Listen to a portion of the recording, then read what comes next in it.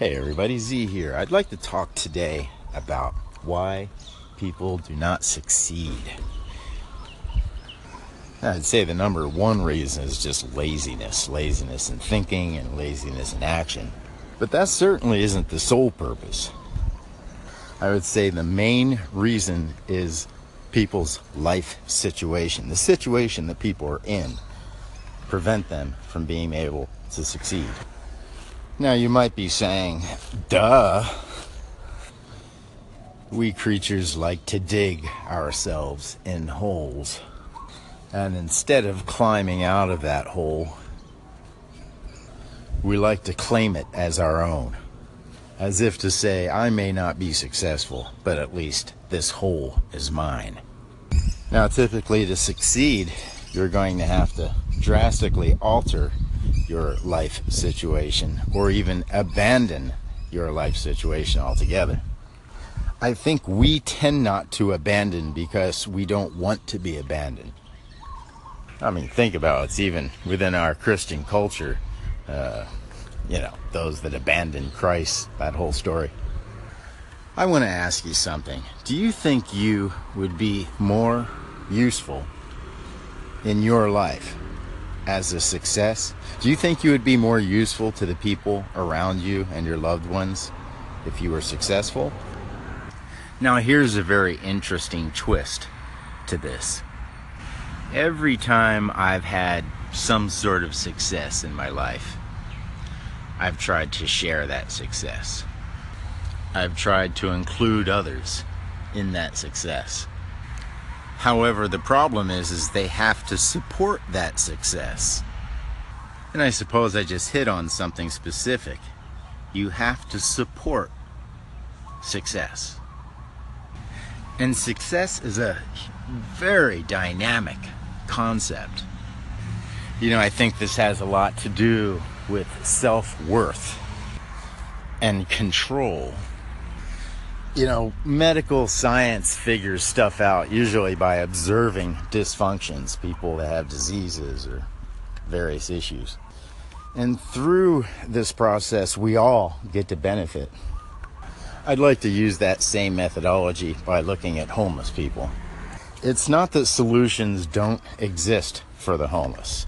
It's that the solutions usually take that person out of any sort of control that they might have. I think suicide has a lot to do with that as well, where you're so desperate for some sort of control that taking your life is the ultimate act of self-control. But of course, it isn't. All right, well, I probably have a lot more to say about this, but I'd actually like to hear from you guys. What's preventing you from succeeding? Or even better, what has allowed you to succeed? Thanks for listening. Integrity Radio. What's happening? It's Daco. Thank you for the call-ins, man. Thank you. Thanks for the echoes. I'm glad that you found enough value to share some of our segments with your listeners. I really, really appreciate that, man. I appreciate you. Appreciate everything. I just want to make sure that you know how much you are appreciated and valued. What prevents success? I think one of the big things is not defining what that means for you in the first place. If you don't know what you're aiming for, how are you going to hit it? So taking the time to understand what that means to you is kind of the first step in being able to judge whether or not you are a success. And why don't you do that? Well, that points to your point of being lazy. Hi, Johnny. Thanks for your call in. Your advice, know your bullseye for success. To be successful, you have to know your bullseye. It sounds like a marketing, sort of multi-level marketing sort of advice. The success that I'm talking about isn't as subjective as you're framing it. Throughout my life, I've had various successes, and And I stated this in my success segment, so perhaps you want to go back and listen to that. And really, success is the result of your work, which may be very ambiguous or dynamic. So success isn't a goal or a target, but a byproduct of your behavior. And of course, one of the main issues is the delusion of being successful. Now, true, we have certain or different levels of success, such as success for me is waking up in the morning, or success to me is making $1 million on our first quarter. But to really look at these things as actual successes is a mistake. Perhaps we should look at the term accomplished rather than success in regards to the way you're framing this. Again, thanks for calling in Integrity Radio. Beware, my friends, of people that passively, aggressively poke at you and then preach the virtues of non-hatred. Hatred is energy. Use that energy for good. Don't turn your hatred on yourself, unless you're, of course, being hateable. Transform your hatred to do good. I really like the distinction between achievement and success because, a person I consulted for in the magic world who we would all recognize basically has achieved everything but was miserable with the situation. So, achievement doesn't equal success. And while I agree that success is not kind of subjective, I've always liked the way of saying it. It's liking what you do, how you do it, and who you do it with. Hey, Johnny Z here. So this is in response to your what, how, and who of success, and how you quantify success. What, how, and who is your refinement on that statement. Let me ask you this question. Are you counseling the weak and feeble, or are you counseling the strong? Again, your approach is more subjective than objective.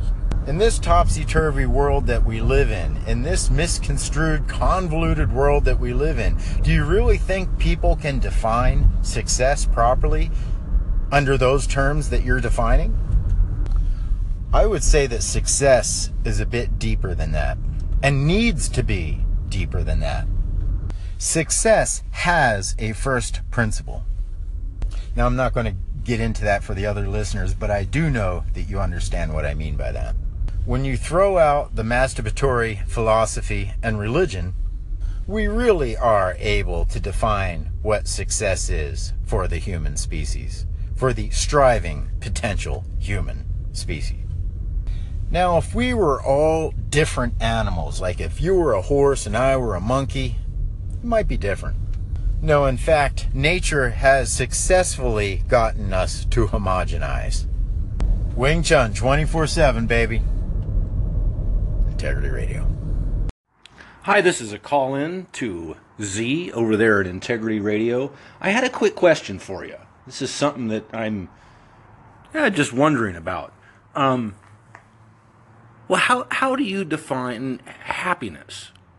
Now, we've talked a lot about suffering and how you might define suffering and whatnot. How do you define happiness? Like, what is it that makes you happy? Like, how should we be happy? We talk a lot about what people think of as pleasure is actually suffering, and I don't want to get into this whole philosophy of that. I think you made that point, but I would be interested to know, what do you think of happiness? Like, how do you define happiness? Like, what is it that happiness really is? Especially for you. I would definitely appreciate your opinion on that. Ben over at Ben Jacobson Radio, thank you for your call. And how do I define happiness? I don't. Happiness is an emotion. And if you're a Wing Chun man, you do not try to put labels on your emotions. It's useless. What makes a human happy one day can make him miserable the next. That's why it's utterly useless to put labels on your emotions. So let's go through the process. You have an experience. That experience goes through the emotional process first, right? That's right. It hits the amygdala first, the reptilian part of the brain, the emotional part of the brain. Step one, you have to recognize that and acknowledge that your reaction or your decision starts as an emotion. Now we need to get out of the emotion. So that's why we don't place labels on emotions, because that only drives us deeper into the emotion, whatever that emotion is. Step two, try to connect your emotion with a reason. We need to get past the emotion and to the frontal cortex.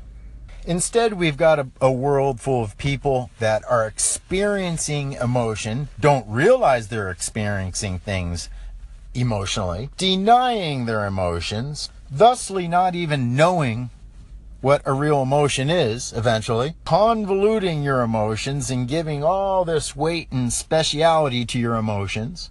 But know that emotion needs to go through the processing centers of the limbic and frontal cortex in order to make any reason out of it. Now, emotions are important. There is no such thing as a false emotion. But that emotion is trying to tell you something. And if you don't think about it, if you don't put it through the process of reason and logic, then you will miss the actual message that emotion is trying to tell you. Now, these words of Wing Chun are actually verified through understanding cognitive psychology.